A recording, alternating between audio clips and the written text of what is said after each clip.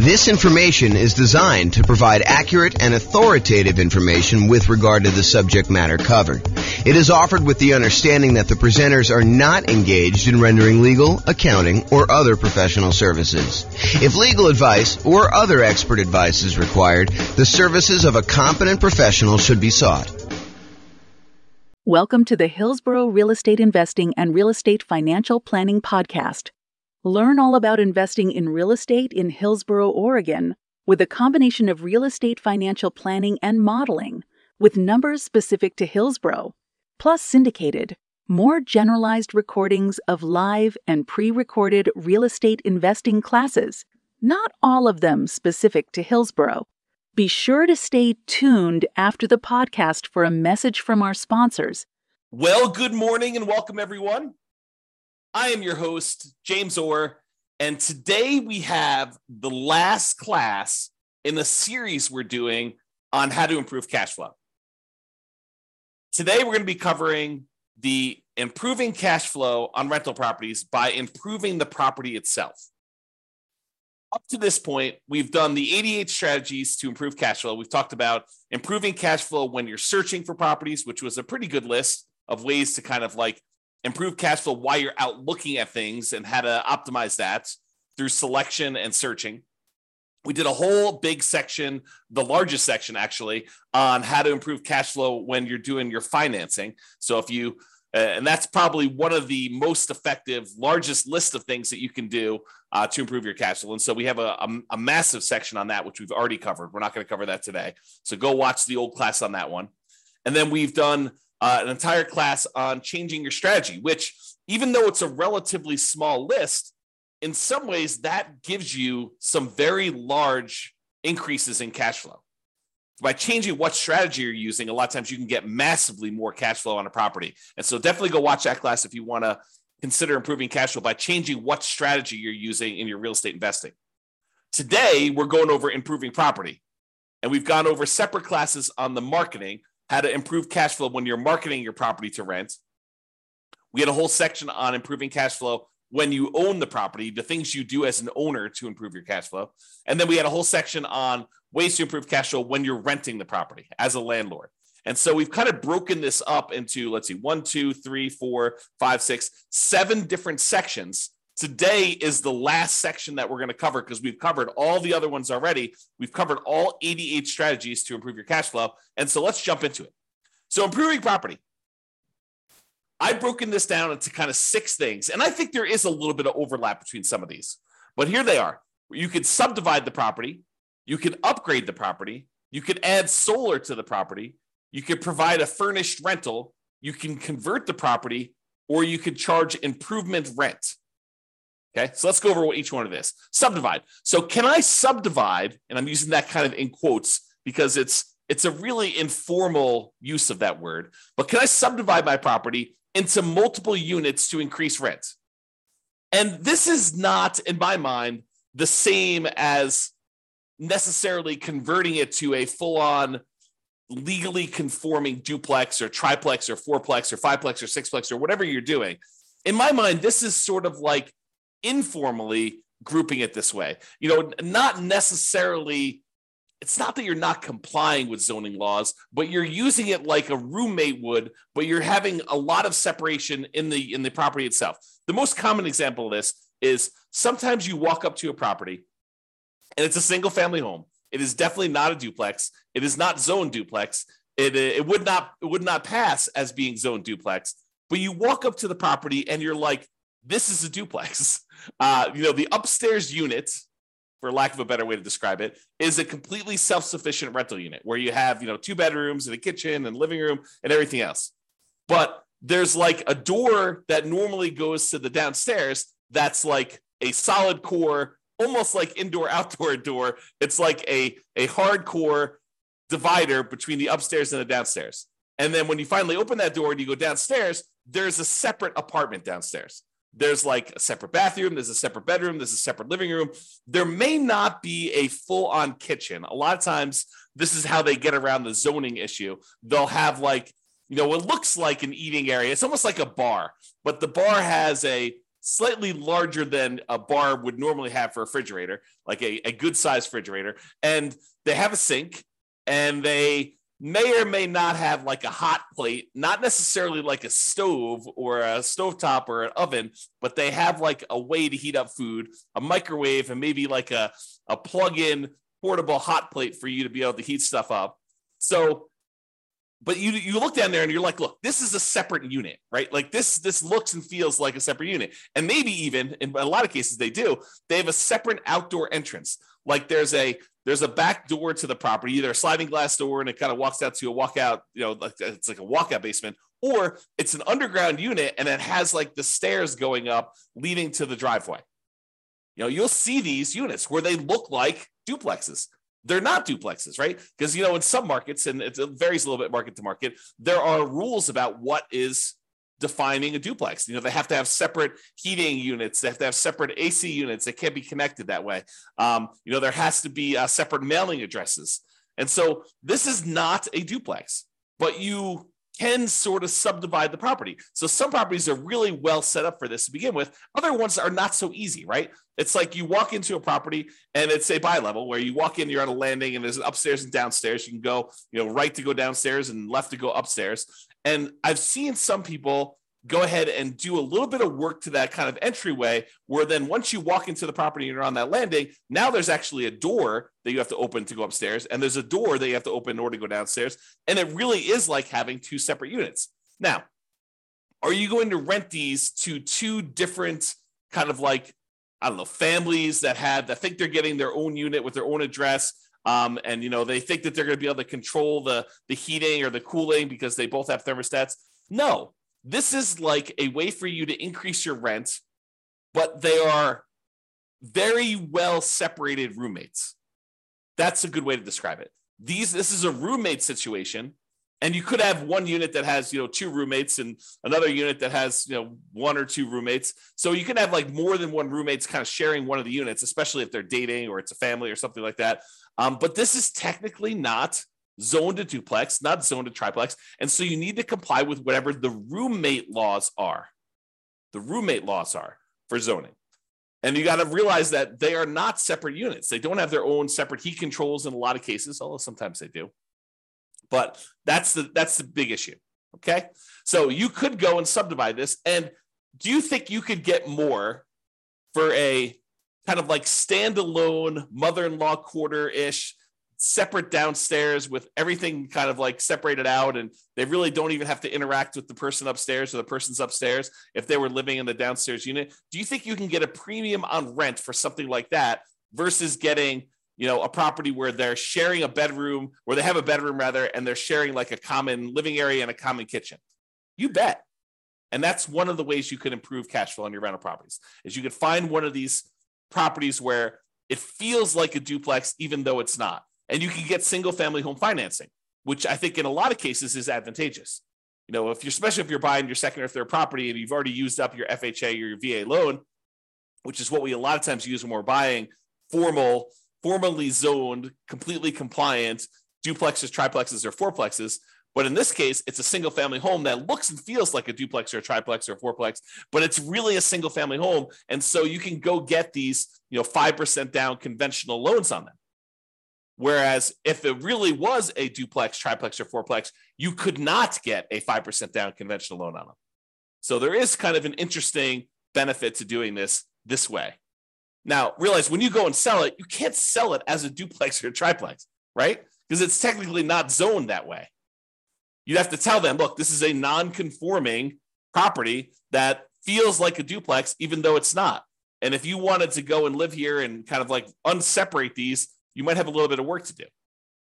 But if you're a roommate situation, or it's your mother-in-law or your mother wants to live downstairs, or your father-in-law wants to live downstairs, or your mother and father-in-law, or whatever it is, and you kind of like want to live in the upstairs and they live downstairs, or you and your brother, or you and your sister, or whatever it is, this could be an ideal situation where it feels like you have separate units, although it's a single-family home and it's zoned as a single-family home.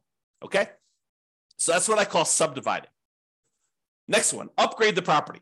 Can I improve the landscaping, the curb appeal to get higher rents? Sometimes that's all it takes. right? The difference between, this is like the proverbial, don't judge a book by the cover. Don't judge a book by its cover. There's a reason that saying exists, is that people judge a property by its exterior. And so can you improve the landscaping, improve the curb appeal to get higher rent? Can you paint the property? Can you add or improve shutters? Can you do lawn care? Can you upgrade the mailbox from the ratty 1970s thing that's rusting to something that's modern and new? Can you put property address numbers? Can you upgrade the lighting on the outside? So all these like little things that you can do. It's a one-time investment that may be able to, it may be the difference between you getting, no one wanting to rent at the higher price that you start at, because we're starting 60 to 90 days before the property is vacant, ideally, unless you're just acquiring the property. But you're starting 60 to 90 days ahead of time, and you're testing rent high, and you're coming down slowly as you get closer and closer to your deadline until you find out what rent is. Well, if the property looks kind of ratty and tired on the outside, you might not be getting people biting on the higher prices. Whereas if you do all the upgrades you're supposed to do and the property looks great from the outside and you upgrade it, this could be a chance for you to get someone at that higher rent. Okay. And this could also be folks buying properties to do like more significant value add, or like more of a BRRRR type strategy where you're buying the property, you're doing a bunch of rehab on the property, you're renting it out, you're refinancing, and you're repeating the process. I mean, this could be a variation on that. I've kind of focused in on, light stuff that you could do to upgrade the property, but it could be major stuff too. A lot of times with the major stuff, it's capital improvements. And, even though we, upgrade something, it might cost us 20 grand to do the big stuff, and you might not get 20 grand worth of extra rent in the short term. Okay. But upgrading little things can make a big difference, and it can get you enough rent to support doing it. Okay. All right. So that's upgrading the property. Adding solar. When I made my initial list, I had a lot of the really easy ones. But then I started adding anything somebody would tell me that could improve rent. I was like, okay, let's go and add that so that we could be comprehensive and so that we wouldn't miss out on a way that you could possibly improve your income on the property. But as time goes on, some of these things become better and important, and we use them a lot more. And some of them become ones that we don't use nearly as much. I think solar might be falling more into the we don't use it as much. And I think there's a couple of reasons why. I do think you can add solar to a property and you could charge a premium on your rent because there's no electric bill. I think you need to be careful because I think there may be some laws, and also there may be laws coming where you may be in this gray area if you start charging them separately for utilities. You start looking like someone who is charging someone for utilities separately. I think you're in this gray area. And so if you are going to charge separately for utilities, I think you should go talk to an attorney in your local area and make sure that you are following all the local laws and regulations doing that. But if you happen to have solar panels on your property, can you get, rent is a range, right? Rent is not an exact number. It's not like, oh, this is exactly $2,112.43 for rent on this property. That's what you're going to get every single time you put it on the market.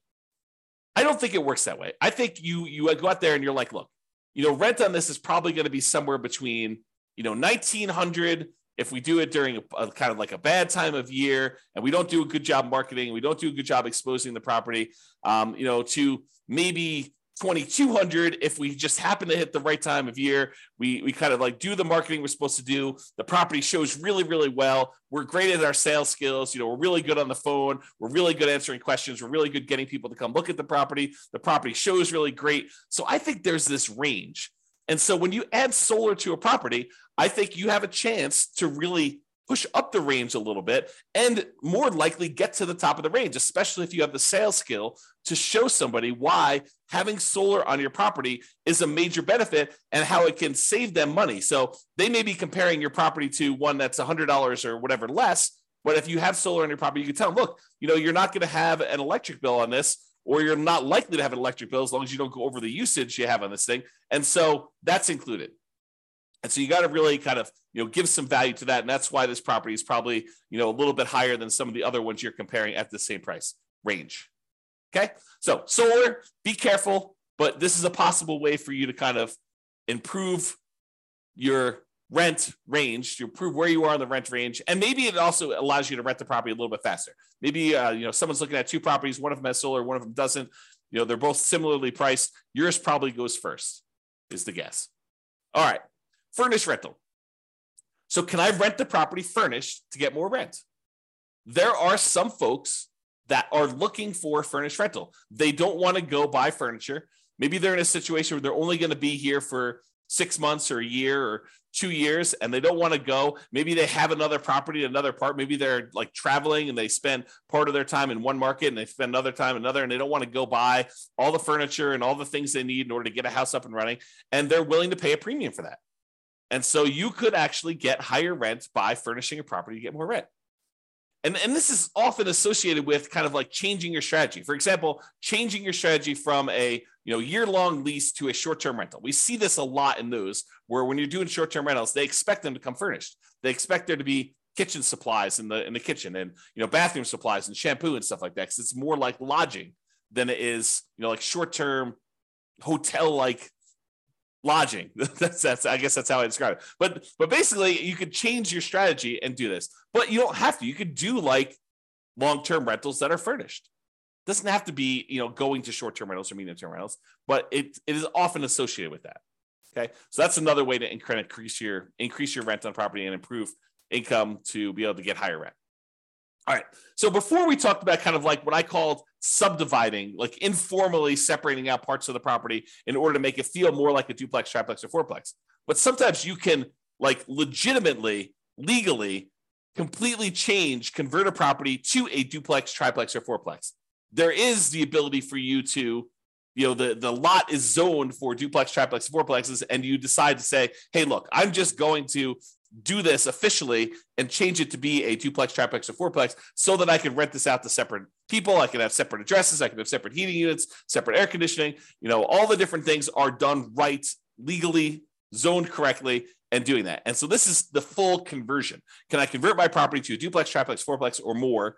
And sometimes this is easy as the property is really set up for it. Other times it can be cost prohibitive and impossible from a zoning licensing perspective. So you got to be careful, but sometimes it's just harder to do. It costs more, it's more work, more labor, and you got to go through approval processes and all that stuff. So just be careful. Sometimes it's easy, sometimes it's not. Be careful of zoning laws and check with your city and county before doing the work. Do not assume that you can just convert any property you want to a duplex, triplex, or fourplex. There are laws set in place to prevent this. Okay, so be careful. Changing the characteristics of a property this way can also impact the type of loans and therefore loan to value that you can get on the property. And furthermore, it can impact who are your buyers when you sell. If you have a single family home that you've sort of the subdivide one, the one I covered first, where you've kind of converted it to more of a roommate situation that has a lot of separation, that's still a single family home. And you can convert it back easily, relatively easily, to be a single family home. And so you have the whole pool of buyers who are looking for single family homes when you go to sell. And there usually is a very large pool of those people looking for single family homes. When you convert it officially to a duplex, triplex, or fourplex, you narrow your pool down. In some markets, it may be bigger, but I would say the overwhelming majority of the time, almost without exception, the pool of people that are looking for a duplex, triplex, or fourplex is going to be a smaller pool than the people looking for a single family home.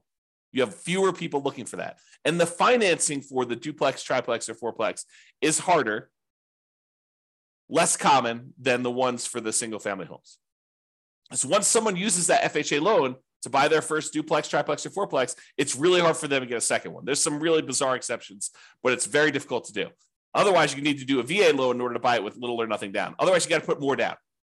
You could buy a single family home with 3% down. You could buy it with 0% down. The USDA VA ones.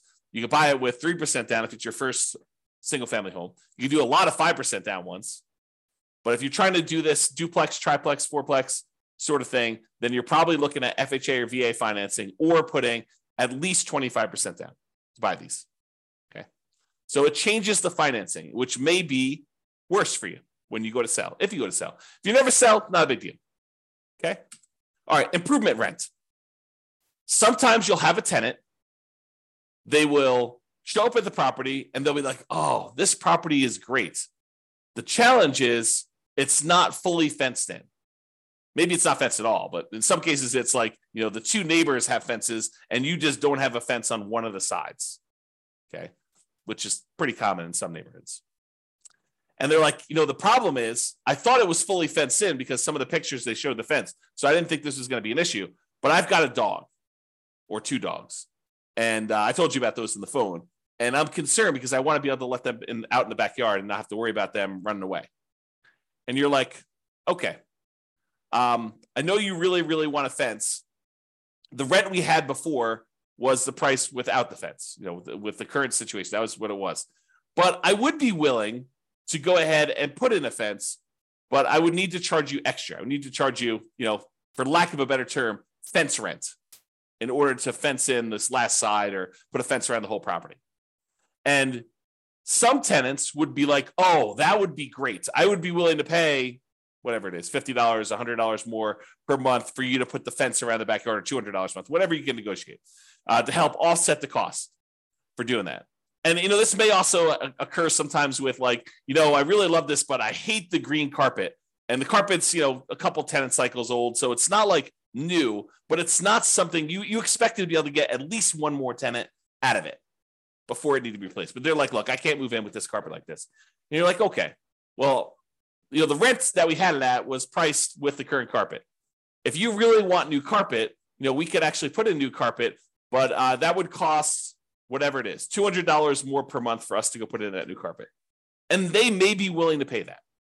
So you could charge improvement rent, fence rent, new carpet rent, something else that the tenant desires you install for a fee. Okay. Now you may not be able to get the full cost of the upgrade. You may not be able to say, look, it's costing me $10,000 to get a fence installed on all four sides here. And I'm not going to be able to divide $10,000 by 12 months and get the full amount. Even though they may tell you, look, we're going to be here for 3 years. And you're like, okay, well, 10,000 divided by 36 months, that's going to be whatever that is, $300 a month. And they're like, yeah, we're not paying $300 a month. So you may not be able to get the tenant to pay the full cost of the upgrade. But with certain items, not all of the items, but with certain items, they have a reasonable enough lifespan that you may be able to get higher rent in the future to help offset this cost as well. For example, the fence.